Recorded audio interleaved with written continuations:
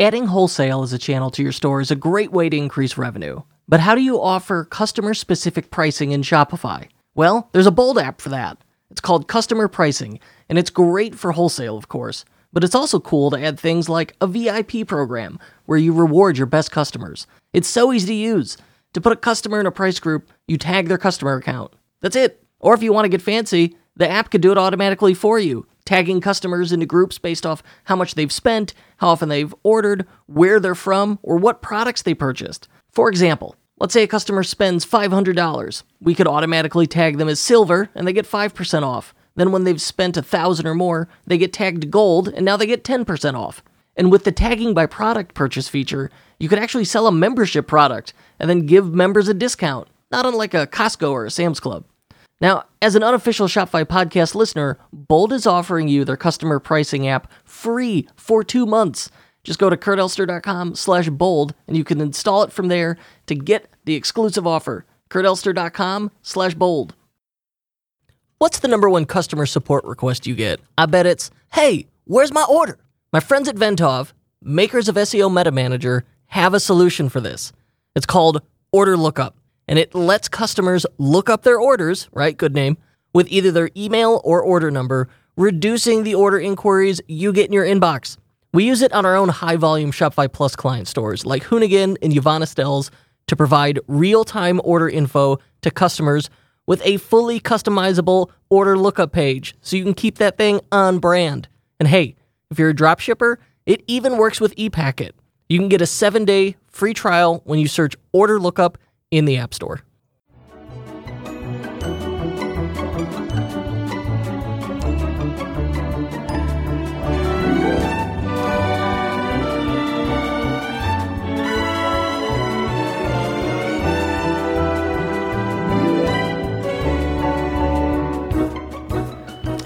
No, for Halloween I got some Jedi robes off Amazon, and unofficial, unlicensed, but very clearly, definitely Jedi robes. Oh, are they just like Space Knight robes? I wish I had taken notice of what the title was, if they were, what shenanigans they played there, but definitely unofficial. So yeah, I'm gonna be a Jedi for Halloween. In my Star Wars news, so I bought a VR headset.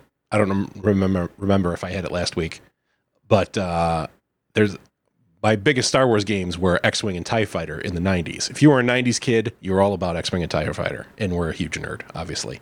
And so they're finally releasing a new space battle game. All right, that's from Star Trek? It was the closest thing I had. Oh my God. And so there's one coming out in October called Star Wars Squadrons, which I already was very excited about. And then they just announced it has full VR support. So I'm pretty much going to be playing Star Wars Squadrons with the VR headset, never leaving my house ever again. I'm taking October off, by the way. There's a thing that's going to happen that we have to prepare for. That October is never busy. We're sitting around with our thumbs up our asses all October. So I think you're thinking of December.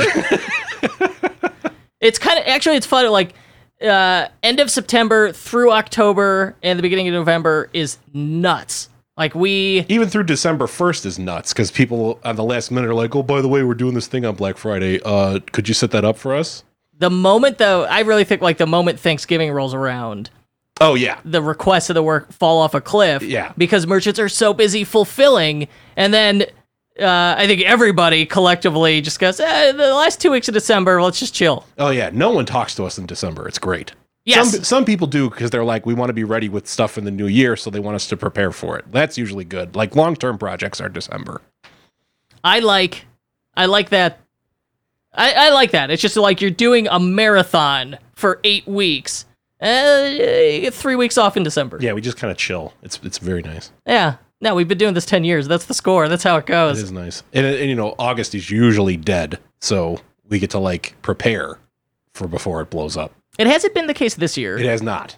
In years past, though, usually you get that, back-to-school summer slump where everybody goes on vacation because they can, and then that's the end of it. Did I tell you about my new tenant? I decided to rent out part of my house. Oh? Yeah, I got a new roommate. Oh, I'm not familiar. Yeah, his name's Lil Squirrely. Okay, that's an unusual name. He's a squirrel that lives in my wall. And he's not paying rent. And he's not just like a fugitive you're hiding? No, it's an actual squirrel that lives in the walls of my house. Are you going to get the squirrel out? I'm hoping. How do you feel about the squirrel? I'm not a fan of the squirrel. He's not paying rent. And like, where is his residence? His residence is the hallway in the wall right there. Have you seen him? There's a squirrel. All right, so I have a big front window in my house, and I sit in the window in the morning, drink my coffee, answer my emails, begin my work day. And I look at all the animals romping around my front yard. And there was this squirrel that was just like there every day. And I was like, look at him. Like, he's having fun. I like him. So I've been looking at him for about a week. Sipping your coffee, admiring your squirrels. Yeah. Okay. And then so all of a sudden, there's now like scratching inside my walls. And anytime there's scratching going on inside the walls, I never see little squirrely outside. And when I so you've not actually seen the critter in your walls. I've never seen him in my walls. I'm making a Sherlock Holmes educated guess here that whenever I don't see the squirrel, there is scratching in the walls, and whenever I do see the squirrel, no scratching in the walls. Go, gadget deductive reasoning. Have you yet tried asking him to leave? No. Well, usually I bang on the wall. Okay. That doesn't seem to deter him, though. But if no, he probably is laughing at you. If you're walking down the hallway and talk, he suddenly stops. He's like, oh, they're going to get me. They're onto me. Removal guys come tomorrow. Evict my tenant. But he's really just paying you in property destruction. Yeah. And the excitement of knowing that you have a squirrel in your wall. Of just hearing like scratching sounds in the wall of my house and thinking, oh, that's good. Just what do you find it's not a squirrel? And it's like, it was a family of angry possums in a turf war with a raccoon. Well, they've been very quiet up until like 3 days ago. Maybe they're plotting. Oh, God. You don't know. Today, on the Unofficial Shopify Podcast, we're going to discuss e-commerce, not squirrels, I swear to God. I'm your host, Kurt Elster. I'm joined by my 6'5" co-host, Paul Rita. And on today's episode, we will discuss an income store court case update, Away Travel had a sale last week, and DTC Twitter took unusual notice, and Gymshark's billion-dollar valuation. We touched on that last week. And then we will follow that up with a Gymshark teardown. How fun. First of all, oh boy. The height was way off. What's your actual height? 5'7"? Yes. It's like 6'2". It's not 6'5". Okay, you're 6'2"? Yeah. What do you... I'm like literally the same height as you pretty much. I'm 6 feet and I feel that you tower over me. All right. I don't want to like steal any height valor here. I am not 6'5", so I don't know where you're getting at. All right. Well, I'll correct it. He's 6'6", and he's being modest. Yeah. Well, me and Shaq, it's hard to tell. Yes. Yeah. No, you get confused. Oh my God, it's Shaq. Oh wait, you're not him. All right. So, and then some housekeeping. We got some really good episodes coming up. I'm excited about. I haven't recorded it yet, but one of our best episodes last year was with Ezra Firestone, where he broke down his Black Friday plan. We're gonna try and do that again. He said yes. I don't have it on the books yet, but we're gonna try and get that one in there. And now that I've put it out publicly, well, he pretty much has to. He has to do it. Yeah. Sorry, Ezra. We're just gonna shame him. Because we can shame him. Yes, yeah. we're much more powerful than he is. Yeah, no. He's an OG. He's been doing it like 10 years longer than we have. Yeah, I know. I recorded with Stephanie from Asutra. That episode, really good. So good. I want to bump it up in the schedule, get it out sooner. And then if you listened to and enjoyed the Nomad Goods interview with Noah Dentzel, you will enjoy the follow-up with his marketing wizard, Chuck Melber, where he breaks down some of their marketing successes. So I got those coming up this year. That's exciting. I'm looking forward to those. I'm excited about those getting published and seeing what people say. Yeah. All right.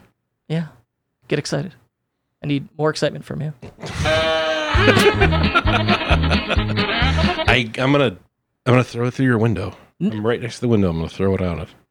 Oh, no, I like Stephanie a lot. Stephanie is an extremely on-the-ball person. When we had lunch with her at the Bagel Diner at Old Orchard Mall, R.I.P. the Bagel. It's R.I.P. the Bagel. She was just like, oh, wow, you're extremely professional. Should we even be here? Like, I don't... That was how you felt about her. We were pretty much like, wait, I think you're too good for us, ma'am. Like, I'm sorry. Yes. Were you supposed to meet with someone else? Yeah. Am I at the wrong table? No, she's great. The interview was great. The story is great, and hearing how she got connected with Venus Williams blew my mind because it is not at all what I expected. So I think people will enjoy that one. All right. In the past, we have done 3 episodes now about the Income Store. My brief experience with the Income Store, and their court case with the SEC, income store versus the SEC. I'm sorry, the SEC versus it's like, oh, today's growth consultants doing business as the income store, I believe is the official case. Well, here's the thing. I think we were I got chastised a little by a for real attorney for not being right about the way I was describing some things. I am not an attorney. I'm just a dude that reads stuff. So if I was wrong, I'm sorry. Also, don't trust what I say in terms of your legal advice. Yeah, take it with a grain of salt. No, you got slapped around for an incorrect explanation of how an LLC works. was what happened. But other than that, no, we were not corrected on anything else. Okay, well, that's good. But anyway, so there's actually two cases going on. There's like the SEC versus the income store, where the income store is just like a company. Okay. And then like whether or not it was like a company that should be allowed to exist. And then there is the federal government versus Ken Courtright, a dude we are accusing of committing crimes. I see. So in the case against Ken Courtright, he, in all of his filings, has been like, nope, we were a legitimate business the whole time.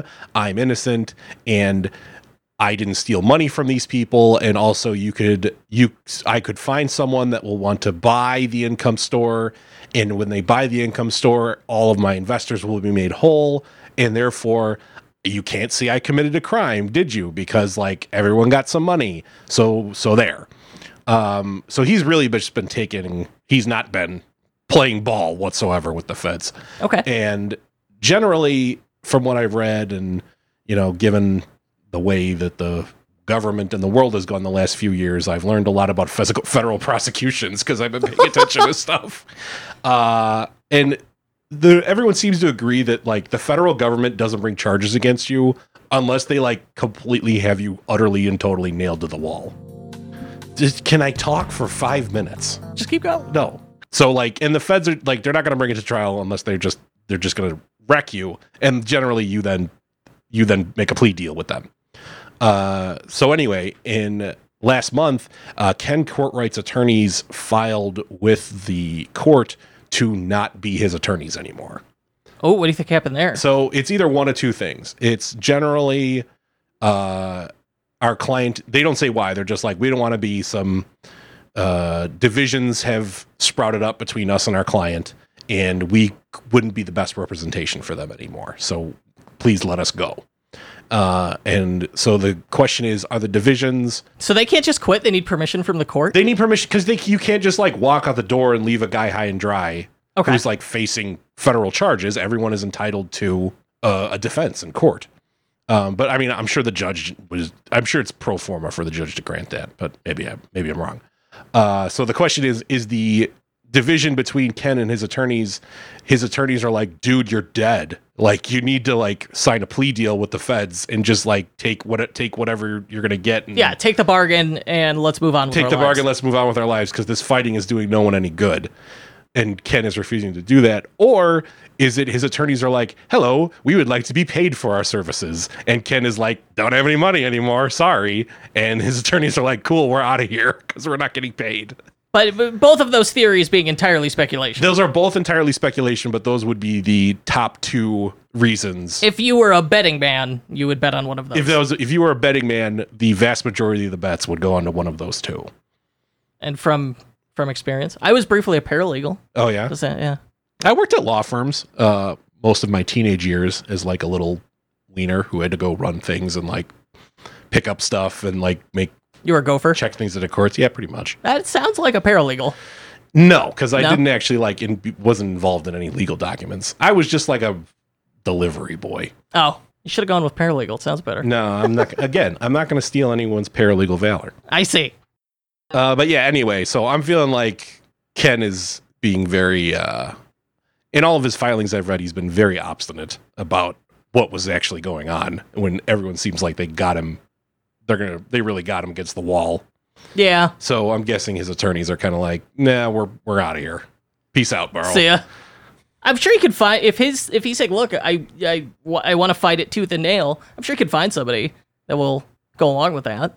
Well, he's got to pay him though. Okay. And so if all of his assets are frozen, isn't that kind of the scam? Like if the government freezes all your assets and then you have to defend yourself, what do? I don't know. Do you take the public like, are you forced into the public defender? I mean, I think so. I mean, I guess if you have no money, I mean, if you're high enough profile, someone will take you just for the PR, but he's not high enough profile. Is this thing going to go on for years? Oh, yeah. Oh, jeez. Yeah, I think so. I mean, if there's going to be like motions on either side and like everyone's fighting over the evidence and all that other stuff, it's like just drags on for years. It's going to go on for years. Ugh. I mean, there's a woman on, if you are like extremely thirsty for your Ken Courtright content, the places you want to look for, there's a woman on YouTube called Amelia Gardner, who I think was involved in is like into, online sales type stuff. Oh yeah, she has a playlist on YouTube called Income Store Collapse. Yeah, so she's an ex-attorney. Well, I mean, I don't know if she's still an attorney, but she's also involved in like, sort of like, oh, let's talk display ads and like, sort of a online commerce type and now stuff. She's into true crime. Well, and it was just like, well, I know a lot about online commerce and I know about legal stuff. So obviously the income store is like completely inside her wheelhouse. So she, every once in a while when there's a cool income store update, Amelia Gardner generally posts a video about it. So if you really want to get into it, check out her YouTube feed, which I'm sure Kurt will be adding to our show notes. I did it already. I got a link to Amelia Gardner's Income Store YouTube playlist, which I appreciate. Anyone who uses a topic-based playlist, thank you. And one of the, it looks like the most recent video is July 30th, Attorneys Quitting? ? Yeah. Income Store update. So I'll link to that one as well, since it is directly relevant to what we were just discussing. Oh, that's really cool. Have you reached out to her? I have not. We probably should. Yeah, like at this point, come on, let someone else give us an update. Okay, so away travel, we did an away travel teardown. We had fun with it. Within a few days of that teardown going live, they made some of the changes we suggested, and the chances are that's entirely coincidence. But there's that 1%. Okay, that 1/10% chance it's not. In which case, I am honored. But it very much is 99.9% probably coincidence. Anyway, they had... You really changed your tune, because what I said was just like, yeah, it's probably a coincidence. You got so mad at me. I wanted the win, and you took it away from me. You were like, no, it was exactly what we said. No, they listened to us. I was like, okay, buddy. I had time to grieve since then, and now I'm willing to accept my hubris. Yes. But so I don't know if you're aware, there's a pandemic happening, and that's really messed up travel. And they're a travel company, so if you sell luggage, like this is a pretty grim scenario. And they had... Yeah, I was going to say, since later on we'll be talking about Gymshark's financials, the thought crossed my mind to ask my sister-in-law about it, who works in the financial areas of big companies. She works in the finance department for Airbnb, and the other problem is, of course, things aren't going so good for her either. In Airbnb. And of course, San Francisco with the state being on fire. Yeah, that's we have family who live there, and they were giving us updates and sending photos. It's scary stuff. Did you see? It's literally Blade Runner 2049. Yeah, it it's looks just exactly like all the photos. It was like 3 p.m. and the sky was just red, just blood red, and everything is dark and sooty. Yeah, I found it quite disturbing. It's even worse in Oregon. I have friends in Eugene, Oregon, and it's like... It's straight red sky at like 2:00, so it's bright red. Oh, Jessie, our project manager. Oh yeah, that's right. Jessie's out Oregon. there. And yeah, she posted to her stories. It was creepy and sad to see it. All right, so we're away travel. Yeah, by comparison to insane wildfires, away travel sale hardly seems interesting. Yeah, well, all right. So away travel had a site-wide 50% off sale. And apparently this was big news because DTC brands are seemingly allergic to sales in general. It's like, it's very dishonorable to run a sale in DTC Twitter, it feels like. And anyway, Away ran a sale, it was 50% off the entire site. Seems like it might have been successful because the site went down when they started the sale, when people ran to check it out. And it was reported on this newsletter I read that I like, called Morning Brew. And they said, what did they say? Brandon Lewis, VP of Comms and Corporate Affairs at Away, told Retail Brew the sale is meant to inspire shoppers who may be ready to travel again this fall. And there's interest. Away's online traffic increased, and recent launches like pet carriers and mini travel kits have sold out. But the sale is also a chance to offload suitcases after the pandemic flatlined the travel industry. And in April, Away's co-founders said sales had plummeted 90% when travelers put worldwide vacay plans on ice. They laid off 10% of their staff, and they said they've picked up momentum, but they didn't specify as to much. And then Morning Brew's commentary was that discounts can instantly jumpstart sales, but Away and its DTC cohorts avoid them.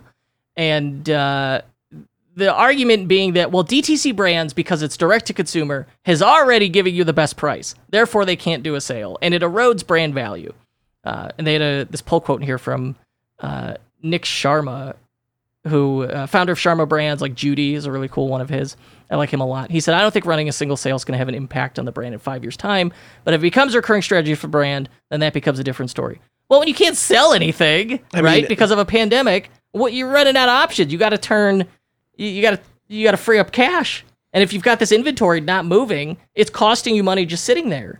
So a sale on stuff that you can't otherwise sell seems like a smart move. I mean, yeah, this... I want to defend sales for DTC brands. Oh, well, this isn't going to be fun because this article, when you sent it to me, immediately got my hackles up because I was just like, stop smelling your own farts and acting like, oh, well, we're too important for having a sale. You can't expect that of us. You know, I never thought I'd get to use this sound effect. But do it. There you go. Yes. Oh, delicious. I work for Away's Travel. Oh, I'm now... yes, oh, it's so good. I'm going to go yell at my underlings now. That's the finest segment we've ever done on this show. But yeah, it's like, oh, well, what'll it do to the brand? It's like, motherfucker, you're not Rolex. Like, Rolex is built their entire brand around this, and they've existed for, like, I think 100 years at this point. It's like, you sell boxes. You sell boxes that people carry their clothes in. They sell polycarbonate clamshells that are realistically no different from the $60 Samsonite I got clearance from Amazon many years ago. That done down there, that's my clothes box. Like, that's what it is. That's my clothes box, what for the airplane. I just throw my clothes in a garbage bag. But it's just like, oh, well, it's really going to kill the brand if they have sales. Like, motherfucker, they have no sales. You can have a sale. You're not too good for sales. No one is too good for sales. Yeah, if Bentley did a sale, suddenly a Bentley becomes more attractive. And everyone's like, oh, well, they're doing it to inspire people. Like, bullshit. Inspire fucking them. Shit. Inspire my fucking bank account. Yes. Yeah, no. I don't think they sat down and like, look, guys, we need to inspire people to travel. Yeah. No, they're like, what are we going to do? Ah! Any money. Ah! God. Oh, well, stop it. It's like, you know, a brand should just sit there and be like, well, I'm only going to eat if you give me caviar. It's like, okay, well, if you're only going to eat caviar, have fun starving to death. Like, I'd rather throw a sale instead of starving to death. And that is exactly the situation. You sell suitcases, you sell expensive suitcases, moderately expensive suitcases, and no one's traveling, and certainly so no one's buying luggage. Yeah. You don't want to go out of business, so... All right, and they've shifted to things that they can sell, like pet carriers. Mm-hmm. So continue that shift and clearance the stuff that doesn't sell. I don't know why there's this implication that within the realm of DT, direct-to-consumer e-commerce, that is in some way a shameful act. That, to me, that sounds strategic and smart. You know what's a direct-to-consumer DTC e-commerce brand? What? Apple. Does Apple have sales? Yes. Okay, so I'm pretty sure you're fine Not there. often, and they're light. Those Black Friday sales. Back to school sales. They do? Yeah. I want like 50% off. I want AirPods. Everyone's got sales. I mean, sales have existed for what, 100 years? How long has sales existed? Gee, I have no idea. That's a good question. That's a good question. And you know what you just reminded me of? You know, it was I don't know if Sears was like Sears. Like Sears would make things, and Sears would send you a catalog. I think Sears was the original DTC brand. I think Ford was the original DTC brand. You could only buy it from a Ford. You could only buy it from a Ford dealership, and they own the entire manufacturing process and streamlined it for efficiencies. And the goal was, low price direct to consumer product, cut out the middleman. Oh, well, then I think clearly Ford. I think Ford should be trading at whatever 20 times earnings is then, because I mean they're a DTC brand. I think it is funny to think of that somewhere along the way, e-commerce rebranded itself as direct to consumer. I mean, that's why, the Sears catalog, instead of, they'd send the website to your house. And Yes. you'd flip through it. Yes. Yeah, there's a lot of things that we act like, oh, this is new and amazing. And, It's not. It's the same stuff. So many things in our lives, especially in business, it's just like stuff borrowed from other industries or stuff taken that happened so long ago you forgot about it, and we just kind of relabeled it and reinvented it for modern age. But no, don't fear the sale. I mean, if it's in their case, it's choosing between like, well, we could sit here and sell nothing, or we could clear out this stuff and use that cash to sell, to develop and sell new products. Then great, good for them. That should be the story. Well, but I mean, I'm just taking it a step further. Instead, anyone listening to this, even, I mean, I know whatever, Pierre Escargot, the CEO of Bentley, I'm sure he's not listening to this, but anyone who is listening to this, you can have a sale. You don't need to be going out of business to have a sale. Please, for the love of God, have sales, because more people will buy your crap. Like, what? Why is this hard? Yes. And like, Is Bentley French? It's probably not French. it's British. Damn it. Yeah. I should have been like Nigel Huffnagel. Nigel Huffnagel. You know what? Harry Potter. Harry Potter's the CEO of Bentley. There you go. Yes. There you go. All right. And the Queen is the CEO of Jaguar. That's Wow. that's the extent of my British knowledge. Oh, and that's why you just sold your Jaguar, because you're anti-royalist? I still have the Jaguar sitting in my garage mocking me. Ugh. Every time I get in the car, it calls me a colonist and spits on me. Like, what? Why did I pay for this? Like, all right, so the fear with sales, like, if you ran sales constantly, that it devalues the brand. And, like, unless you're selling a luxury good where it's like, all right, we're selling this thing at 10x cost of goods sold, you're probably not really a luxury brand. But I'm even saying luxury brand is in, like, when we think of, like, luxury brands like Bentley and Rolex and whatever, those are luxury brands that are like, this is only they meant have to a be storied history? This is only meant to be purchased by millionaires. Come on. Yeah. So, you're not one of those. So I have a sale. Statistically, probably. Yeah. Maybe someone at Bentley is like, what? I mean, if you work for Bentley, come in contact with us. We'll build your Shopify store. I don't think it's going to work. You know what? Don't. Mm-mm. It's hard because they're totally going to want like a product configurator app to configure all like the different trims. It's just basically the hardest thing you could do. Yeah, those are horrible. I don't want that job. Yeah, they're very difficult. I respect people who could build a product configurator. Especially one for a vehicle. Oh my God. No, thank you. All right. So last time Gymshark came up, and as part of the Gymshark explanation, I said, hey, they've got this $1 billion valuation. And you said, what the heck do they sell? I said, I don't know, stuff online. And you said, well, they sell $1 billion worth of stuff? Well, first off, you said it was $2.5 billion, which we've now learned was definitely wrong. Oh, yeah, that was way wrong. $1.4 billion, I believe, it turns out is the valuation. All right, so that's still unicorn status. What do you have to do to get unicorn status? What does that mean?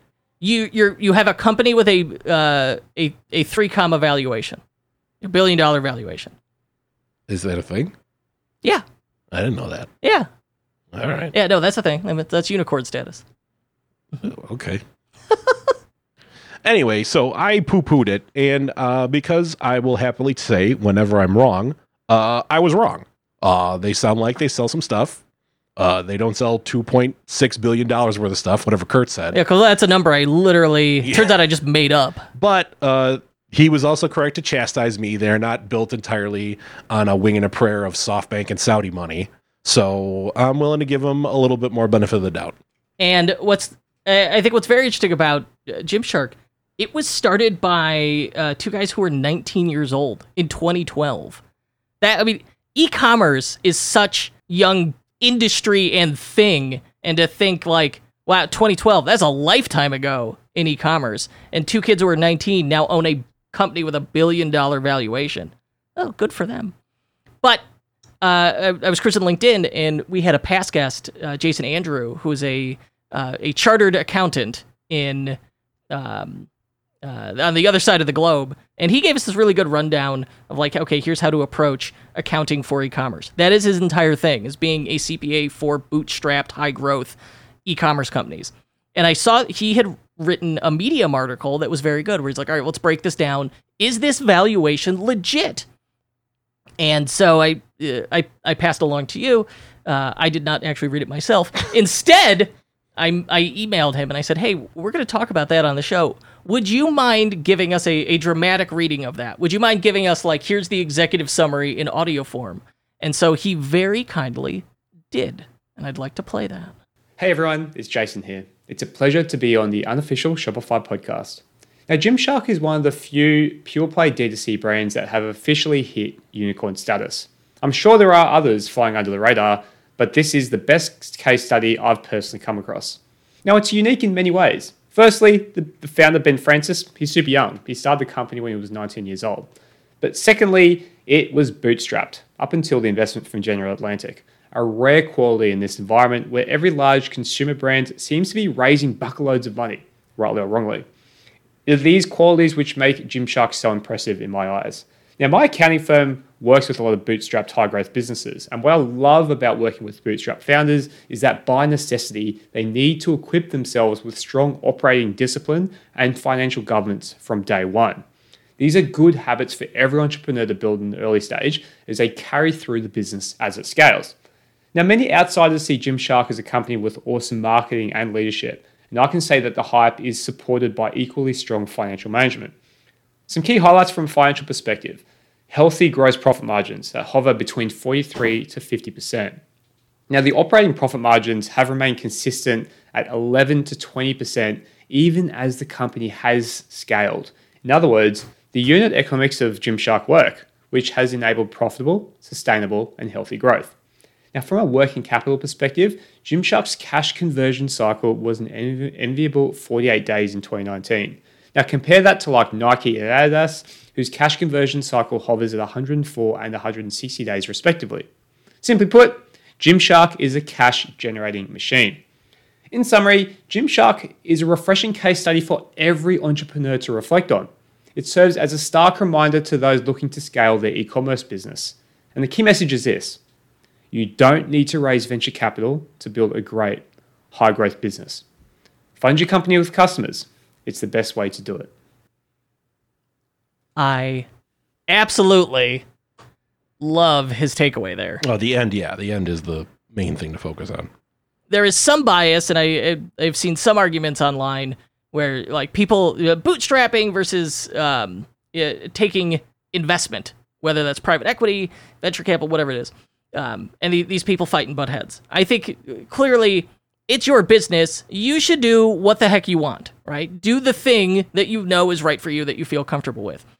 But there was always this implicit thing that, like, well, if you're bootstrapped, that's just a lifestyle business. And, like, lifestyle business was very much used derisively. I've only recently been willing to accept lifestyle. Like, we have a lifestyle business. It's a fabulous business that supports our lifestyle. Yeah. I mean, it's a thing where I didn't know of it derisively at all, where I was just like, it's a lifestyle business. It's like, this business is my lifestyle. I'm like, okay, let's waiting for the bad part. Yeah, right. That's silly. But it's derisive because the implication with lifestyle business is you can't, it's not high growth. You're not going to be worth tens of millions, and you're certainly not going to sell your little lifestyle business that's cute for $200 million or something to that effect, let alone get $1 billion valuation. And what Gymshark has shown us is that two regular dudes, I mean, literally this guy was a 19-year-old pizza delivery boy who started silk screening t-shirts, were able to grow bootstrap, so they did not take investment, a business, and then after steadily stacking the bricks in that for a decade, get to a $1 billion valuation when they finally did take that investment. So it means these two approaches are not at all mutually exclusive. No. And even if it's not exclusive, it's like, oh no, you failed. I mean, it goes back to our story with Gumroad, with Salil from Gumroad. Gumroad, he had a bunch of VC money, and he failed at building the startup. And instead, now he just owns Gumroad himself outright, moved to Salt Lake City, and makes like $500,000 a year by himself. Yeah, I think pretty much everybody listening could live with that business. Yeah, that's the thing. Because no stress. He's like, I failed because Gumroad didn't turn into a $100 million, $billion dollar, exit for me. All it did was I have a job that I kind of work in my own house that I lived in that is not in San Francisco, and I make $500,000 a year. Like, oh no. Oh no. how will he survive? Right? And so that was kind of, for someone who chose to have a bootstrapped lifestyle business, like we've never had debt, we've never taken investment, and I have intentionally chosen to remain, to have a small team and keep things as simple as possible, because I am risk averse and prone to anxiety, and I don't like anxiety. No. So I've built the business around a system where it supports. It's all fine. We got a cool place. It's all good. We own houses. We have cars. We're not scared about like paying our mortgage next month. No. So it's pretty sweet. Yeah, I live comfortably and largely stress free, and that was my goal. And if that's your goal, and you're like, look, that's all I want, simple goals with living an upper middle class lifestyle, absolutely, you could do it. I mean, I think we've mentioned this before, but we've had people approach us that are like, all right, here's the move you got to do now. You got to like triple your headcount. So you need to like take out a giant loan, right, and then hire 50 people, and then find the work to keep those 50 people employed, and then you become a big ass business that's doing whatever revenue with your new giant headcount, and then eventually someone will want to acquire you. 100%, we could do that. And I'm like, that's the worst thing I've ever heard. If we did it, we might be successful at it, or we could fail miserably and blow ourselves up. Who knows? But like, it's a risk reward scenario. I have stuck to the level of risk I liked. Yeah, and it has worked. In the because we don't have the debt, that in the future that could change. I could say, all right, well, let's take the investment, let's build the big team, let's do the whole thing, and then set it up so it's all systems and processes, and then we could sell it. You could still change your mind, even if you're like, look, I'm bootstrapped now, I'm happy now, but maybe down the road I want to change it. You can absolutely do that, and that's what Gymshark did, and that's why I like these Gymshark and these two guys, and having gone deeper into the story. Absolutely, I respect it, and it should be held up as a shining example of what you could do in e-commerce with a Shopify store. They're on Shopify Plus. Hold up.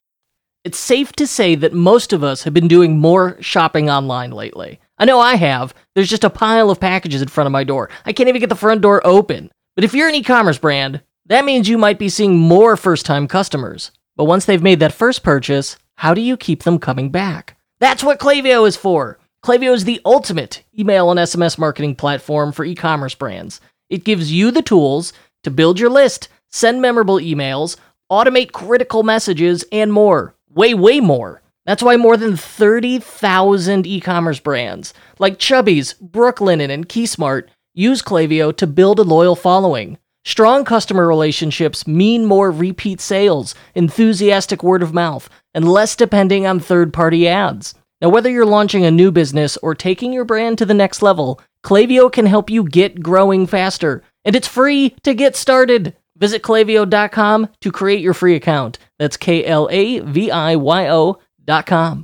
Talk to him. Back to Gymshark, their money for a second. Debt cash. I just want to point out their little sneaky thing they did that he mentions in the Medium article that he wrote about this. So for the big brands like Nike, Adidas, and Lululemon, their gross profit margin is like 45 to 50%, which is like good for apparel. Gymshark is like, oh yeah, our profit margin is 70% because we're DTC geniuses, and this is the magic you get with DTC. But the little thing that they did when they're reporting their financial information is they've placed their distribution costs, which is like shipping, customer service, running the website, doing all the stuff that would be for Nike, which is the Nike supply chain to ship everything to all the stores everywhere. They are counting that all under distribution costs, which apparently is not part of your gross profit margin. Normally, I don't know about this. I'm just reading this in the article. And so what they do is they add all that stuff after they've calculated their profit, which is what you normally would do. But because they're DTC, the way that that's put together for them is entirely different. Like they need to do all that stuff in order to sell the product because they're direct to consumer. So they have no distribution network. So really that should be counted as part of the cost of the goods.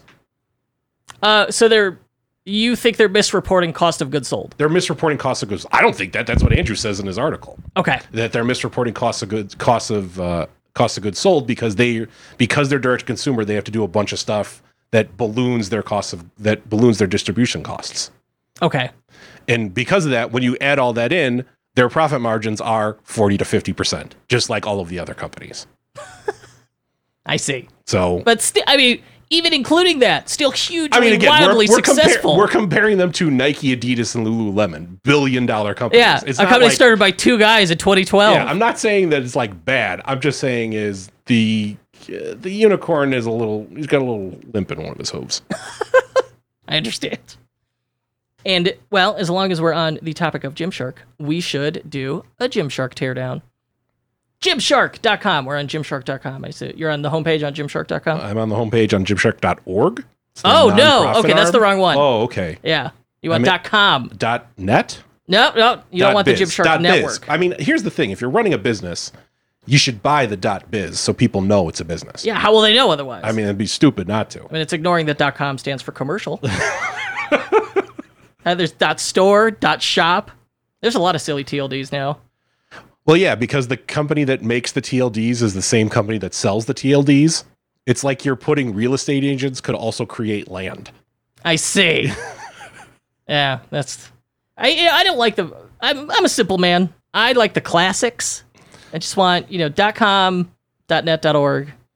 .edu. .edu, of course. But I can't just get one of those. And .gov. Right. .su, which I think they shut down. What's SU? That was the Soviet Union TLD. Oh. That now it's .ru, right? Never got used, yeah. But I think it was still available and they were you were extremely cool. Well, that's the only use case for the plethora of weird TLDs was so you could try and spell out a word, do something really cool and nerdy. Yeah, I really wanted to get Paul.re, which is Reunion Island. It's a small island in the Atlantic, I think. That's a French protectorate. But in order to get a Reunion Island TLD, you have to either be a Reunion Island citizen or a French citizen. Yeah, a lot of the government ones, they're like, look, we stop screwing around with our domain names. It's pretty much the entire, large majority of the island of Tuvalu's economy is selling .tv TLDs. Oh, really? Yeah. I did not I just assumed it was .tv. No, it's the country code for the island of Tuvalu. I did not realize that. Yeah, and they were like, whoa, we got a gold mine. How strange. Oh, I love learning just weird ways people make money. That one's good. Okay, let's dive into Gymshark.com. We got, it is a stark, minimal website with intentional, even the photography follows that in that they have made the very clear intentional choice of using direct flash, which gives it this very, this harsh, contrasty look on purpose. Who was that photographer that did that? Terry something. He was a real creeper. I don't know. All right, forget it. That's the thing. Let's notice here. No slideshow. No slideshow. It's just, there is a weird slideshow that's headlines. I was going to say, I like that. The navigation, and here's the other thing. What's the navigation? Men's, women's, accessories. Yeah, 3 links. There's no there's no multiple main menus. There's no top menu. There's no any kind of secondary menu. There is only the main menu, and it segments you into men's, women's, accessories. And accessories really is like your unisex. Yeah. This menu exists to when you have an audience as big and as wide as they do. This is so you can get them to self-segment. Also, if you hover, it's a mega menu, though. Accessories is not, but I really like the little animation at the bottom. Oh, yeah, that's easy. I could do that. You could do that? Yeah. All right, I got a off-road project I want to do that on. You're right. You've been talking about, everyone's going to know about this. You've been talking about this off-road project for weeks, and you're just like, oh, you can't believe the shit I'm doing. And I'm like, I know I'm not going to believe the shit you're doing, and it's going to kill me inside because you got too fiddly with it. Oh, yeah. And I got extra fiddly. You're like, oh, but it works in Photoshop. You're like, well, Photoshop isn't the website, Kurt. Well, the text doesn't render right. Make the logo bigger. Yeah, they have mega menus, but their mega menus are not like crazy images. The mega menus are just 3 link lists each. That's it. I would actually like a little bit more in this mega menu, or at least make it smaller. It's too small. First of all, text too small. Second of all, that white space in the middle. Why is that there? Yes, I agree with you. I loved the header. It spoke to wow, you really thought through this design, and it's going to be really top shelf. And the menu is writing, the header and the menu are writing checks the mega menu can't cash. Yeah. So how would we Like, one of the things that bothers me is of the columns, it's 3 columns, the height of column 1 and, like, the line heights are different. Well, yeah, because they're like all uppercase on the left one. Oh, is that why? I don't know. Like, if you're gonna go with something this stark, surprisingly, like, you really need to nail the grid, the vertical rhythm, and get really consistent padding and spacing to make the look work. You're right. It's all just kind of shoved in there, and just let to like lie how it was by default. They did like no tweaking of it to make sure like every row was like a perfect, tabular row. Okay, so we're like simple plain header good, mega menu, sloppy. Opportunity for improvement. Sloppy. Yeah. Mildly sloppy. I like this. They have an announcement bar on the site, like free shipping, shop with Klarna, easy returns, that kind of thing. And rather than just have like one big block of text, it's a scroller. It like flips through multiple messages. I think it's a really clean, nice way to do it. The photographer is Terry Richardson, by the way. Oh, that's what you're thinking of? Yeah, he pioneered that kind of look, I think, and it was all like gross. I just think Fiona Apple music video. That's in pretty the much 90s, that's very much his style. Yeah. They immediately, like right after that hero image, they go straight into featured, a collection with featured products, and it's men's new releases. And what I love about that is, you got some of your homepage. They scroll down. They're now already shopping. They're immediately shopping. That is what you want. And then if I click through, I'm going to go straight to a product page. So, okay, once that happens, I'm in shopping mode. The switch has been flipped, and it becomes much more likely that I will purchase as a new customer. And if I don't, well, hey, you have at least, now you've got some remarketing fodder. You know what I looked at. The hover over these things, it swaps the image, cool. It's got this quick add thing so you can see the sizes. The quick add thing is cool, and it totally works. You just click the size, and it auto adds it to the drawer cart. Oh, wow. Yeah, if you're going for pure, like, simplicity, ease of use, it's hard to beat this. Land on the homepage, scroll down, one button, drawer cart opens, your items in it in the correct size. I love it. It's very cool. It's implemented perfectly. Would love to see heat mapping if anyone actually does it. I would always love to see heat mapping and confirm. There's how we think people use it, how they actually use it. I just think it's too soon for someone to actually buy something. But if they're a returning customer, again, heat map. Like, everything we say, take with a grain of salt. This is entirely speculation. Yeah. It's educated guesses. I don't know. I mean, it's fine. I mean, it's not hurting you, but I would like to see if anyone actually does it or if they like click through. Because I mean, you got to see more photos. You got to see the bigger photos. So scrolling down, we got a big featured image, and then we jump. At the top was men's new releases, feature collection. It does the same thing again with women's new releases, then another big featured image. So it looks like we're breaking up collections with images. And then big image after that, featured promo sections like shop men's, shop women's. So really, really trying hard to get me to segment between one of these two categories. And then they got stuff like student discount, afterpay, home workout conditioning app, and what I assume is a little SEO segment. At the bottom, there's just like a big 3-line paragraph of text, more than your best workout clothing. And finally, as our safety net, a newsletter sign up, really simple. Sign up to our newsletter for the latest news and exclusive deals, and a very clean, nice footer that my face in the screencast is like totally covering the link lists. So I Googled it. There isn't one currently going. That Afterpay in the footer made me think about it. First of all, what do we know about, Gymshark, $1 billion DTC unicorn darling. Mm-hmm. Ultra successful. Everyone should try to implement them. One, they're not too good to offer Afterpay. Yes. Even on a $20 t-shirt or tank top, you still can do Afterpay. Free returns for 90 days. I Googled Gymshark sale. They just had a Labor Day sale of women's 30% off. Okay, so they did have a sale, a traditional-ass sale. They are not too good for sales, and they are not too good. And yet they're valued at $1 billion. How is this possible, Paul Rita? And let's dive into a collection, because our collection page is pretty good. Here's the thing. I found a blog page here. This is from June. They had a sale. The Gymshark sale 2020. Up to 50% off selected lines. All that's left to do is explore the discounts and prepare your sportswear wish list. But remember, the Gymshark sale will only be around for 24 hours. When you're doing a sale, absolute, like, The thing with it, you don't want to everything's always on sale. Like, you don't want to be Kohl's, right? Yeah. Or Macy's, where it feels like it's always on sale, and like, well, if it isn't on sale, I just gotta wait. Yeah. Versus like Gymshark here, absolutely, you want to time box those sales to create urgency. I mean, it was 24 hours. How much money did they make that 24 hours? Tens of millions of dollars. I would hope so. Yeah. Maybe. I don't know. It's an impressive brand, that's for sure. I'm sure everything they do has like dramatic ripple effects. Mm-hmm. Let's go to, everybody loves hoodies. For a collection, go to men's hoodies. All right. Do they have Jedi hoodies? I don't believe they sell Jedi robes, no.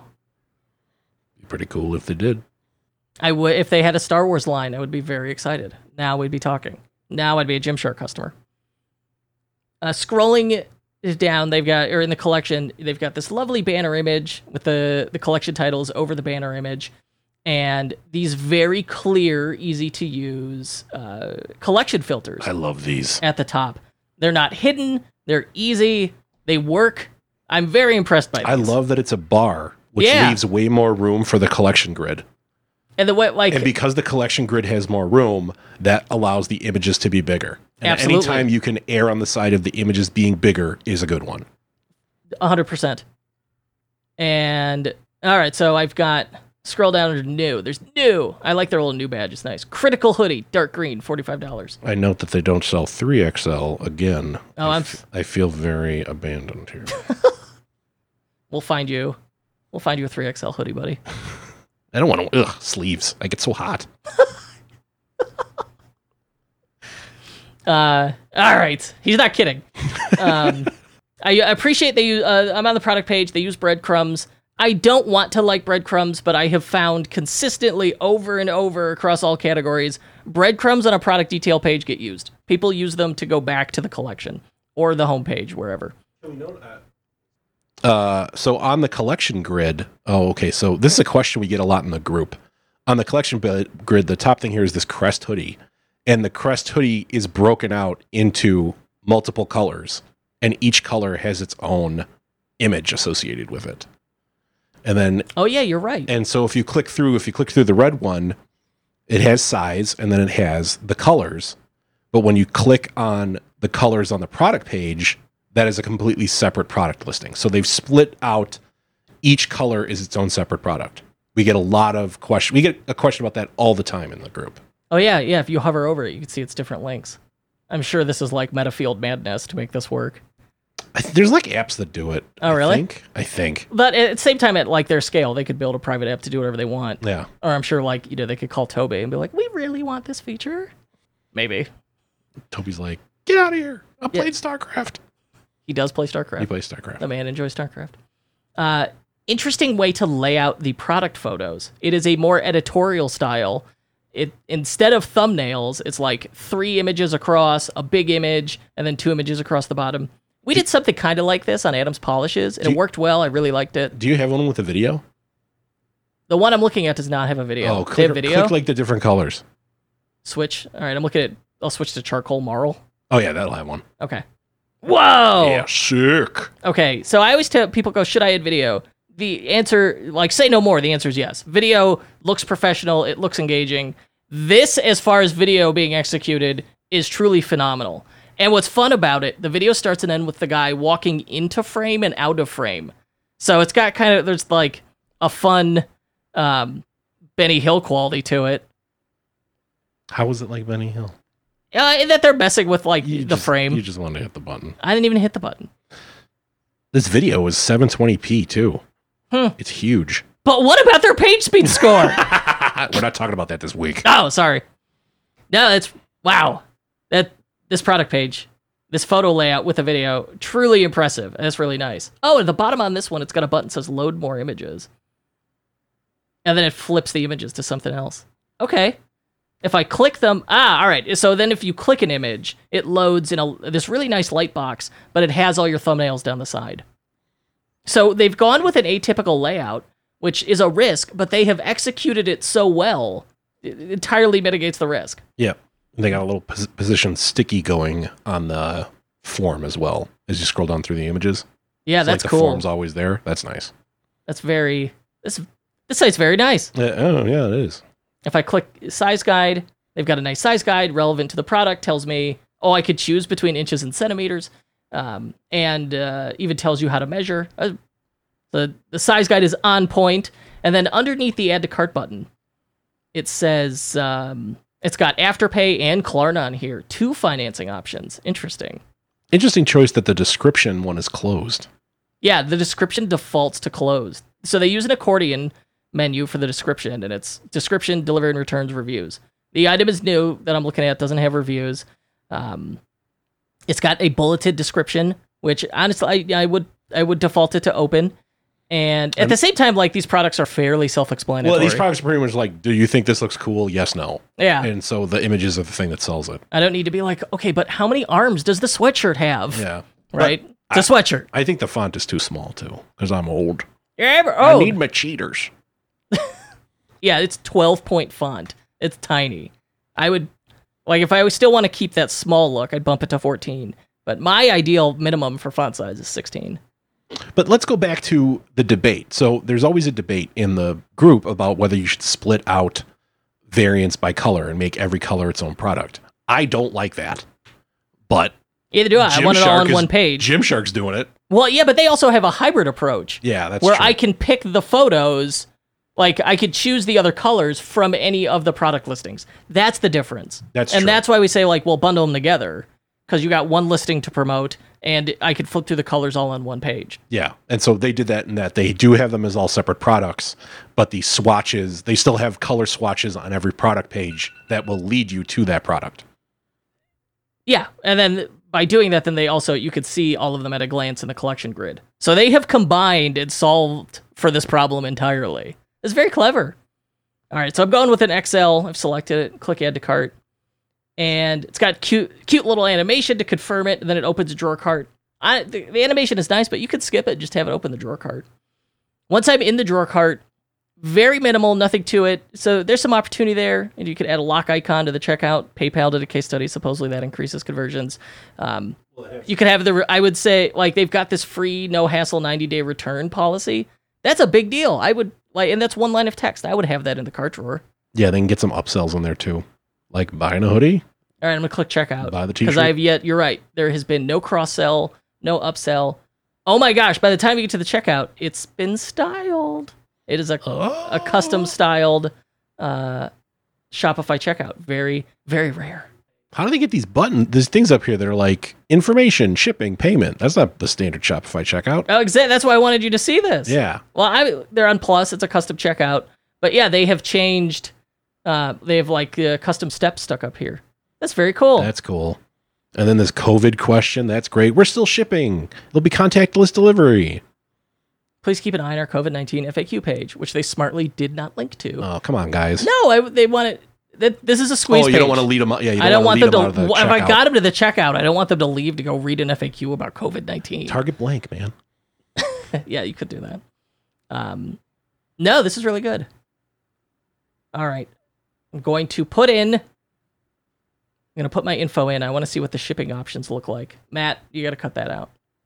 He lives in Lake County. I'm not going to tell you what state the Lake County is in. Is it like Springfield? There's like a ton of Lake Counties. So then once we get into shipping method, it just says standard delivery, 4 to 7 working days, $5. Express delivery, 1 to 3 working days, $15. You would not believe the amount of overcomplicating people do with their shipping, when it should just be like, give me the standard option and the faster option, and that's it. Yeah. And the standard option should ideally be free, probably with a threshold. For them, it's $75. We're below it. Yeah, it's like, do you want free but slow or fast but expensive? Yeah. No, this is good. I was talking to a merchant this week who does not have $1 billion valuation and had shipping rules so complicated it required a 6-page flowchart. And my advice was like, this is insane. You wildly simplify this for your sake and the customers. And well, clearly Gymshark did. But all right, so my point is, like, don't give people choice paralysis. Don't tear your hair out with shipping. Simplify it if you can, and Gymshark has done a wonderful example of it here. Overall, I mean, this site really, with the exception of like the mega menu could be polished up.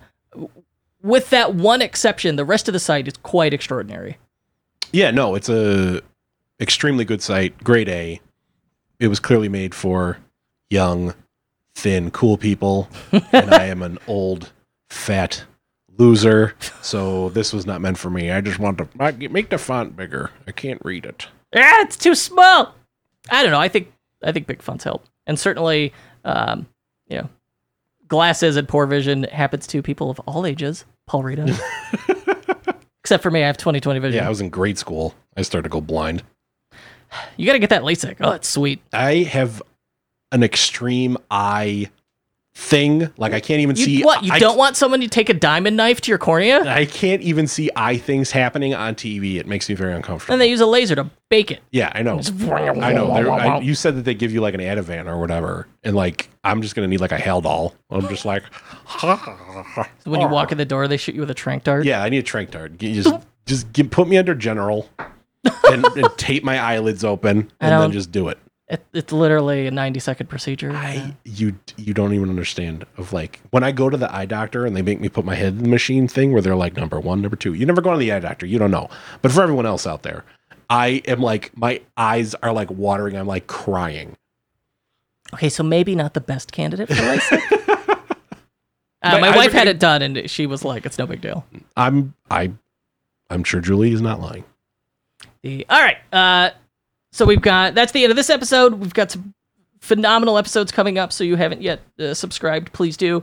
And absolutely, oh my God, please join our Facebook group. You can ask us questions or give us unwanted feedback. Whatever your heart desires. Search Unofficial Shopify Podcast Insiders on Facebook and join our group. We would love to have you. And until next time, I hope that your sales revenue goes up and to the right. One last thing. If you're new to e-commerce, you're probably thinking what we all were in the early days. Where the heck do I start? Product photography? Discount codes? A logo? Thankfully, there's a simple answer. Start with your theme. Your Shopify theme is your online storefront. Picking the right theme influences the way your store looks, how it works, how easy it is for visitors to see your brand's value. And that's what makes or breaks your conversion rate. With nearly a decade of experience building beautiful, performant themes, my friends at Out of the Sandbox are experts in knowing what it takes to make your store a success. From the unmatched speed of Turbo to the endless customization possibilities of Flex, their themes are designed to look great and, more importantly, help you sell more. Whether you want to upgrade your existing theme or launch a brand new online store, Out of the Sandbox has a theme for you. Visit outofthesandbox.com and use promo code KURTS20 for 20% off their best-selling themes, Flex and Turbo. Go to outofthesandbox.com/unofficial, promo code KURT20 for 20% off Flex and Turbo. If you'd like to help us spread the joy of entrepreneurship, please give us a 5-star review and tell your friends to subscribe. If you're listening on a smartphone, tap or swipe up over the cover art of this podcast. You'll find some episode notes, including links to sites we discussed, and maybe some details you missed. You'll also find offers from our sponsors, so please support our show by supporting them. And thank you. The Unofficial Shopify Podcast was recorded and hosted by me, Kurt Elster, produced by my business partner, Paul Rita, for our Shopify partner agency, EtherCycle. Check us out at ethercycle.com. Thanks for listening. The Unofficial Shopify Podcast is distributed by EtherCycle LLC. We'll be back next week with more value bombs for Shopify store owners. If you're looking for more high-quality and actionable advice on learning the business of e-commerce, join thousands of other Shopify store owners on our totally free newsletter at e-commerce bootcamp. That's e-commerce-bootcamp.com.